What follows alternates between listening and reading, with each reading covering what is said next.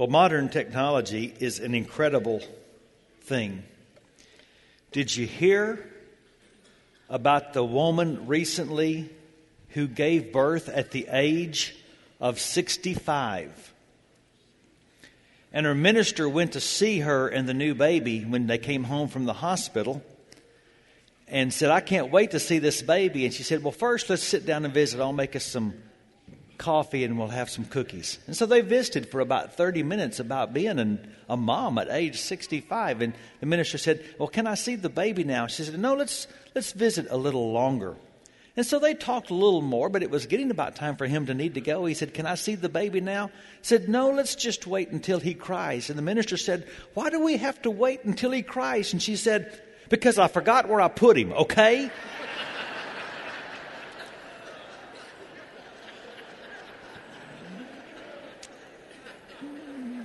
Well, I can't imagine misplacing a baby.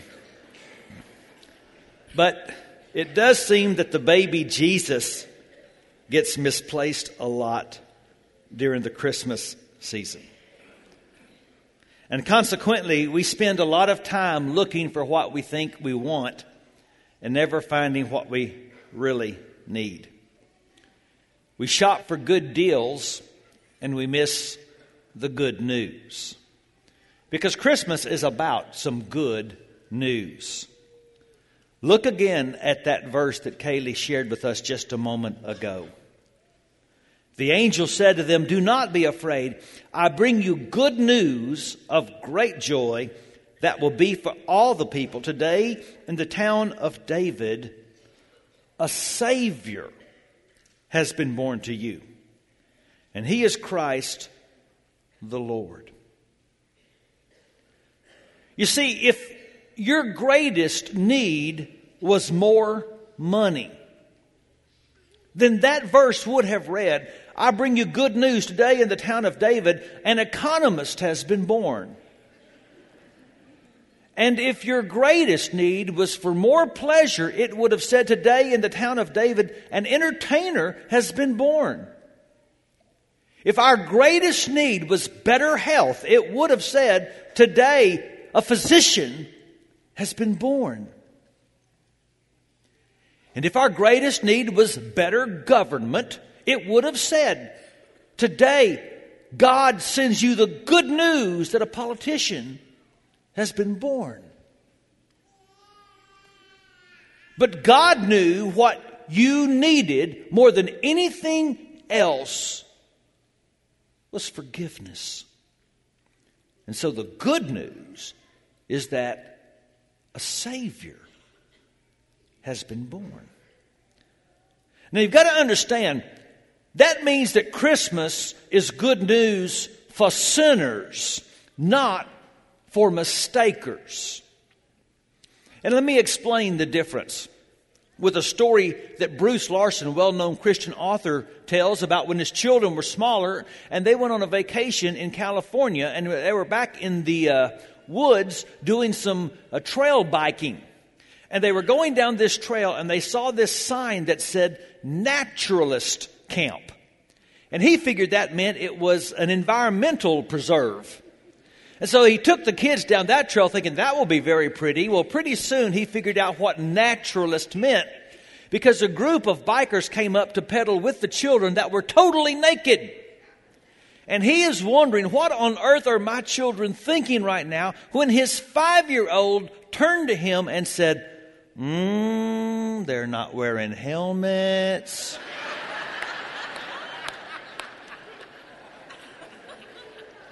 Because you see, we don't like to see moral wrong. We just like to see poor judgment. Our culture doesn't like to identify sin anymore. In fact, we don't even like to use the word, because sin implies moral absolutes.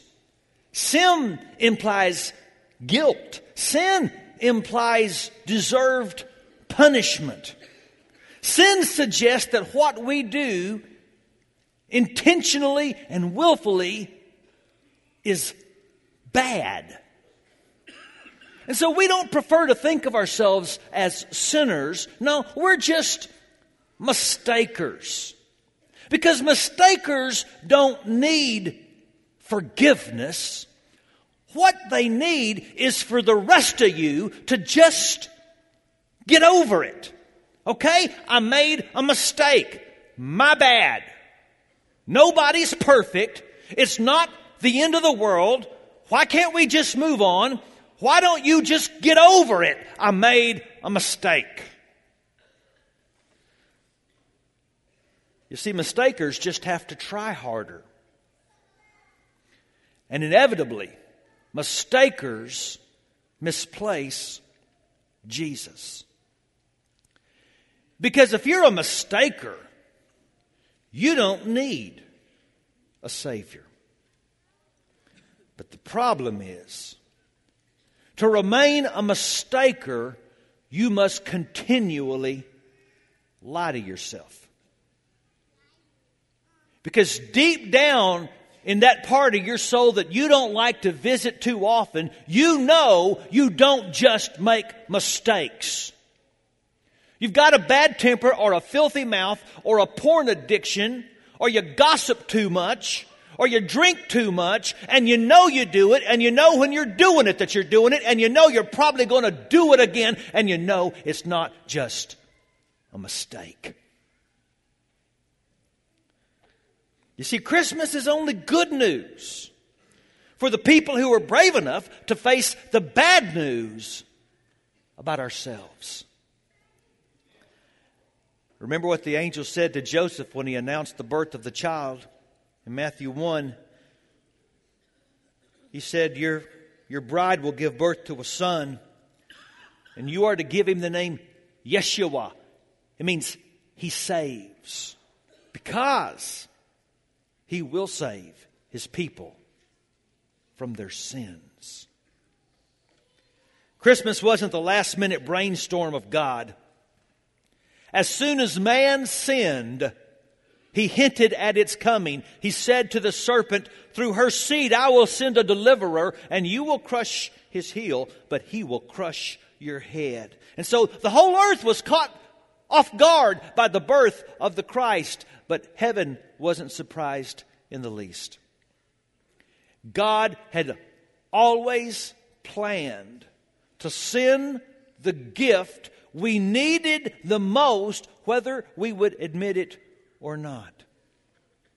We read, for example, in 2 Timothy chapter 1, it is God who saved us and chose us to live a holy life. And He did this not because we deserved it, but because that was His plan long before the world began, to show His love and kindness to us through Christ Jesus. And now He's made all of this plain to us by the coming of Christ Jesus, our Savior, who broke the power of death and showed us the way to everlasting life through the good news. You're going to hear good news this morning. You're going to hear the gospel this morning. You're going to hear why Jesus had to come and be our Savior. The first thing you need to know about the good news is that forgiveness is a gift that, as we said a moment ago, nobody deserves.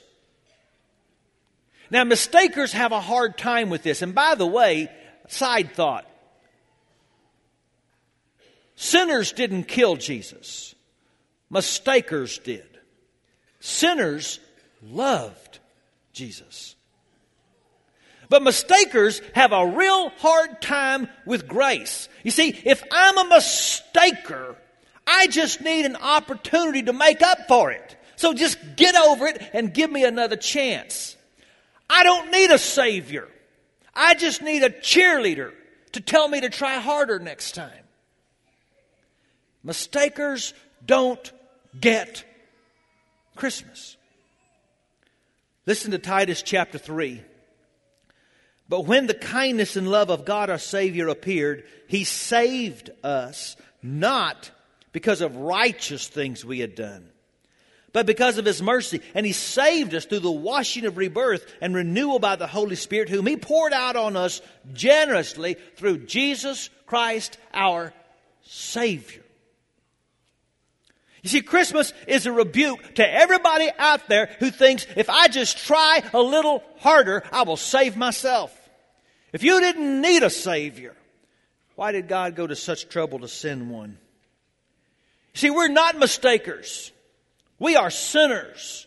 We have offended a holy God repeatedly with our sins. And what we need to pay for our iniquities, we can't afford. Our only hope is a gift. A gift we don't deserve. A gift that had to come in a very special package. See, forgiveness is a gift you don't deserve that had to be wrapped. The reason we can't just try harder is because there is something fundamentally wrong with us. Our flesh has been fatally contaminated by sin. See, my judgment is deserved. And you can't be my substitute. You can't take my place because you're under the same indictment I'm under. Now, someone needs to. Only man can pay this penalty because the wages of sin is death. And so only a man should pay it. Only a God could pay it.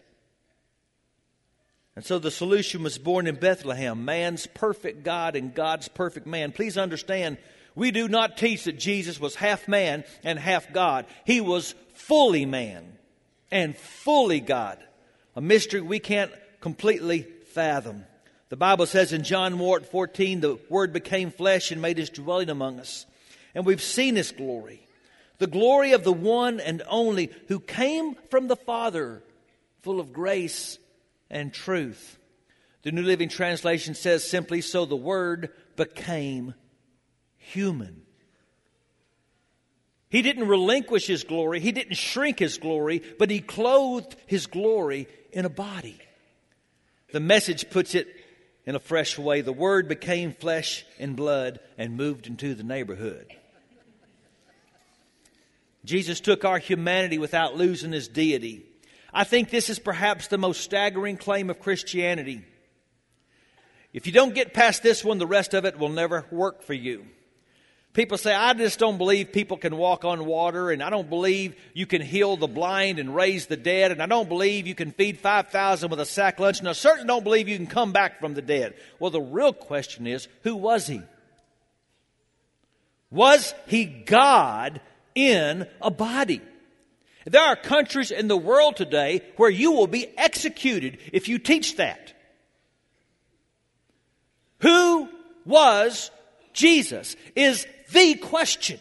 For 2,000 years, the Christian church has asked anybody who wants to be baptized that question first. Who was Jesus? Was He God in the flesh? Why was this necessary? Why did He have to come wrapped? Why did Jesus need to be in a body like ours? You know, Jesus Himself gave the answer just before He became an embryo in the womb of a virgin. Look at Jesus' own words in Hebrews chapter 10. And that is why Christ, when He came into the world, said, you did not want animal sacrifices and grain offerings, but you've given me a body so that I may obey you. No, you were not pleased with animals burned on the altar or with the other offerings for sin. And then I said, look, I've come to do your will, O God, just as is written about me in the Scriptures. And what God wants is for us to be made holy by the sacrifice of the body of Jesus Christ. Once for all time. That's why I love the background of the slides that we sang a moment ago. You saw that manger, and back behind it, if you look closely, you saw the outline of a cross. Because Jesus was born to die. He always understood that. Forgiveness is a gift none of us deserve that had to be wrapped and placed on a tree. You see, the essence of sin, you've heard me say this many times. The essence of sin is when man asserts himself to a place only God should be. And the essence of salvation is when God puts himself in the place only man deserves to be. And that's why Jesus became like us, so that he could die for us as our perfectly sinless substitute. And that's a very important phrase. Do you realize Satan never once got Jesus to live outside of the will of God? He never did anything outside of the will of God. He never said anything outside of the will of God. He never even thought anything outside of the will of God. He lived a completely sinless life, but he died a sinner's death. And I know that because he prayed a sinner's prayer on the cross. My God, why have you forsaken me? What we speak of this morning is too profound to ponder. That the eternal Godhead should be disjointed? That eternal fellowship should be severed? Why? Because in that moment, Jesus Christ became cursed. Galatians chapter 3. Christ rescued us from the curse pronounced by the law. When he was hung on the cross, he took upon himself the curse for our wrongdoing. For it's written in the Scriptures, cursed is everyone who is hung on a tree.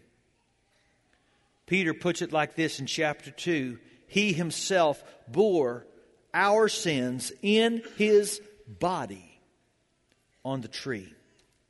What are we saying? We're saying that Jesus Christ experienced your hell so that you could enter his heaven. Now, this is the part of the Christmas story that mistakers misplace. Philip Yancey, in his book, The Jesus I Never Knew, says that when the Jesuit missionary Matteo Ricci went to China, he took with him paintings and pictures of the Christian story to try to explain it. And the Chinese people loved all the pictures of baby Jesus in the arms of Virgin Mary. But when he showed them pictures of Jesus dying on a cross, they were revulsed. And they rejected those pictures. And they made it very clear, we want to worship the little baby Jesus. We don't want to worship that rejected, scorned figure on a tree. And he says in the book, it dawned on me, we're doing the same thing today. Just look at our Christmas cards. We've domesticated and sanitized the holiday. We want to acknowledge the birth of Jesus and not deal with why it was necessary for him to be born. We want to celebrate his coming and not talk about why he had to come. We want to have parties and say, Jesus is here. And not deal with why he had to be here. Because we're not just mistakers. We're sinners. And we needed a Savior. And to give us what we really needed, he had to exchange the worn wood of a manger for the splintered wood of a cross. He had to become the gift that keeps on giving. Because there's one more thing about the gift you need to know. You don't deserve it. Had to be wrapped, placed on a tree that anyone can open. What did the angel say? I bring you good news of great joy that is for all the people. Everybody's invited to the party. We all know the best known verse in the Bible. It's John 3:16. My question is, what's the best word in the best known verse? And read it with me and you'll see what I think it is. For God so loved the world that He gave His one and only Son, that whoever believes in Him should not perish but have eternal life. What everybody needs, anybody can have. Now, Satan doesn't want you to believe that.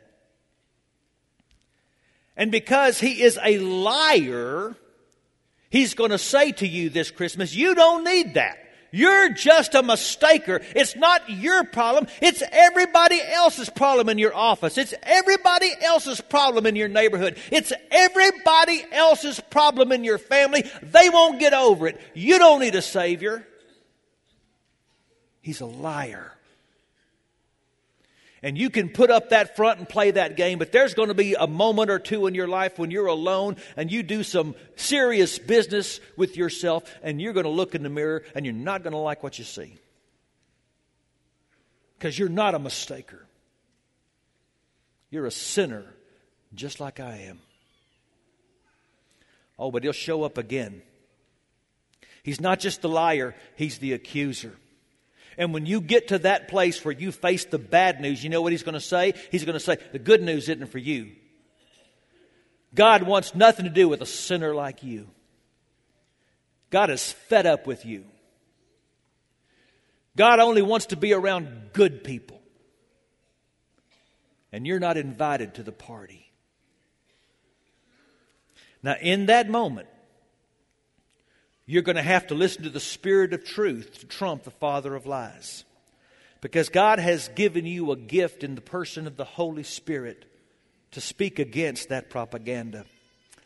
I love the story of the seminary student that was writing a paper on confession. And he wrote the line that when we confess our sins, God takes away our guilt. But he hit the word or the letter Q instead of G. And so the line actually read, when we confess our sins, God takes away our quilt. And he didn't catch his mistake. And he turned it in, but the professor did, and wrote in the margin, fear not, little one, you will not freeze, for he gives us another comforter. And he does. And the Holy Spirit is there in those moments, in those very special, dark, desperate moments to speak and say, you are the child of God. And Jesus Christ came for people just like you because you needed a Savior, and one has come. And if you're going to accept what God has given, you're going to have to accept what Christ has taken. Because I want to tell you something. Christmas is full of people who sing the songs and who go to the services and still haven't opened the gift. I want to read you a story I came across this past week. It'll take just a moment, but it's worth it. It was on a website where people wrote their most special Christmas memories. And the author is named Roger Kaiser. Roger grew up, as some of you would remember, during the Depression years when life was hard and he didn't have parents. Listen to him talk about his Christmas. I was very excited. I was smiling from ear to ear. It was several days before Christmas, and all of we children from the Children's Home Society orphanage had been loaded in several large buses. We were being taken to the Mayflower Hotel in downtown Jacksonville, Florida, to attend a Christmas party for underprivileged kids. We stood behind our assigned seats until the man on the stage said a prayer, and then he told everyone to sit down, and within minutes, we were served a meal which was fit for a king. We were served our meals on glass plates. Plates filled with large pieces of meat and lots of green vegetables. There were 2 big puffy rolls with real butter. on a small dish beside each and every plate. I ate until I could eat no more. I remember thinking how nice it would be to eat that kind of food every day. How wonderful it would be to go to bed at night without my stomach hurting. And as we ate, there were people performing some type of Christmas play up on the large platform, and all at once the lights dimmed and everyone became quiet. And when the lights were turned back up, Santa Claus came walking out onto the stage, and the kids went wild with excitement. Everyone began clapping their hands and yelling as loud as they could. And I too was excited inside, because I knew better than to yell out loud or to jump up and scream. Mrs. Winters, the head matron, said only 3 seats for me, and she made it very clear to everyone we were to conduct ourselves in the proper manner and that there would be no yelling or screaming. So I just sat there with my hands under my legs, but I sure wanted to yell out because I was real happy inside. One orphanage at a time was led up to the stage, and each kid was handed a gift by Santa Claus himself. Please let me get a large gift, I kept saying to myself. And as the line became shorter and shorter, my turn finally came, and Santa looked at me and he smiled. Then he winked at me. And he reached over and he handed me a large box with 2 gold ribbons on it. And as I leaned to take the box, I tripped and fell to my knees, and Santa reached over and helped me to my feet. Move it along, Kaiser, yelled out Mrs. Winters. And I was now leaning against Santa Claus's leg, and I looked directly into his eyes. His face was less than an inch from mine. Can I hug you, Santa? I asked him.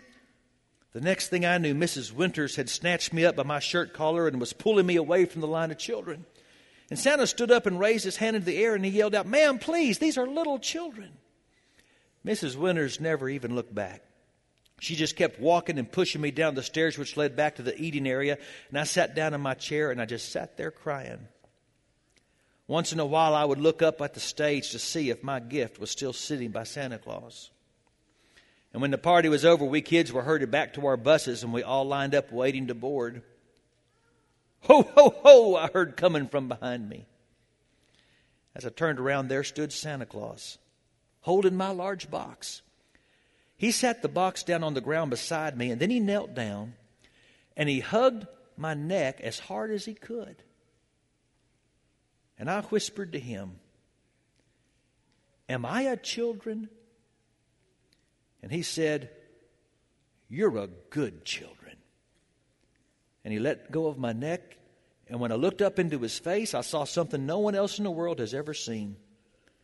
I saw that Santa himself had been crying.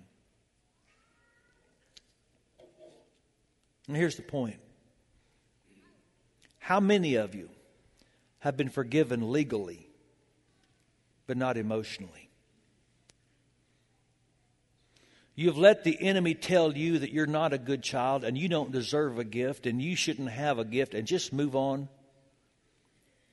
And there is a Father in heaven, heartbroken, trying to give you a present. There's a Son of God dying for you to open the gift. And at some level in your head you have, but you never have in your heart. And we talked 2 weeks ago about needing some joy in our lives. And we talked last week about needing some peace in our lives. But you're never going to have it until you get forgiveness in your life. Because you need a Savior. You need to know that you're forgiven for that marriage that dissolved. You're forgiven for that abortion.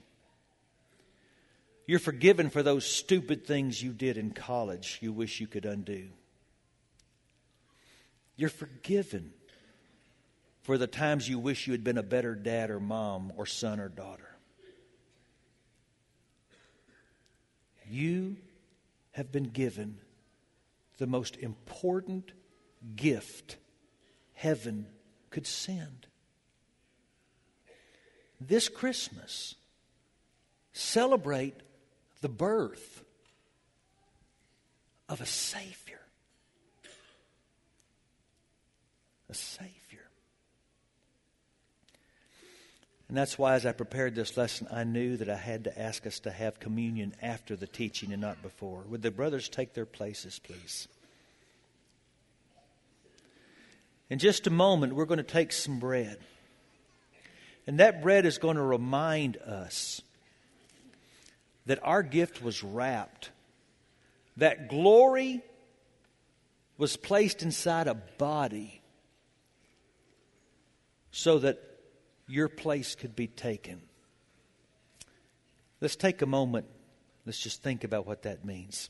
Father, now in Jesus' name, remove everything from our thoughts except the wonder that God became a man for us. In Jesus' name, amen. Why did my Savior come to earth and to the humble go? Why did he choose a lowly birth? Because he loved me so. He loved me so. He loved me so. He gave his precious life for me, because he loved me so. Why did he drink the bitter cup of sorrow, pain, and woe? Why on the cross be lifted up? Because he loved me so. He loved me so. He loved me so. He gave his precious life for me, because he loved me so. Now in just a moment, we're going to take a cup. And that cup's going to represent the blood of God. To most world religions, what we're about to do is disgraceful. To think that a God would bleed, especially for a man. That's why most of the religions of the world have this simple message. Try harder. There's one problem with that message. I'm not a mistaker. I'm a sinner. I'm fundamentally flawed. And even my best isn't good enough. So we're not ashamed of what we're about to do. We're going to receive the gift of the blood of Jesus.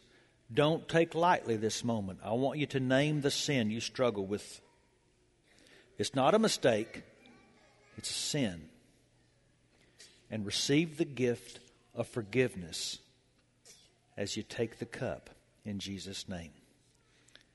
Help us, God, now to treat this holy moment in a way that honors the one who makes us holy.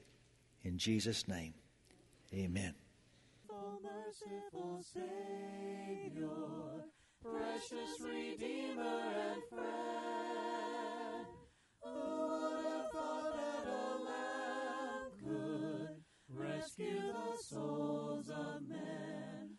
Oh, you rescue the souls of men.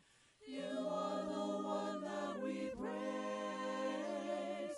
You are the one we adore. You give the healing and grace our hearts always hungered for. Oh, our hearts always hungered for. Counselor, Comforter, Keeper,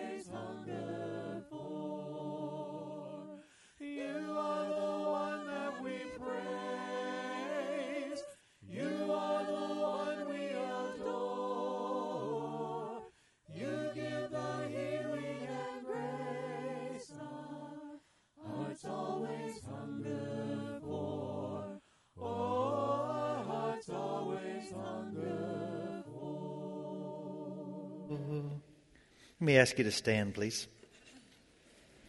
As we sing this next song, there's two ways I'd like you to respond. One, you still have these cards in your pews. And if you have something for which you've received forgiveness today, write it down. And as a physical act of receiving the gift of forgiveness, write it down, bring it to one of the communion tables, place it there in the box by the cross as just a tangible act. I am receiving the gift of my Savior today, and receive what you need more than anything else this Christmas.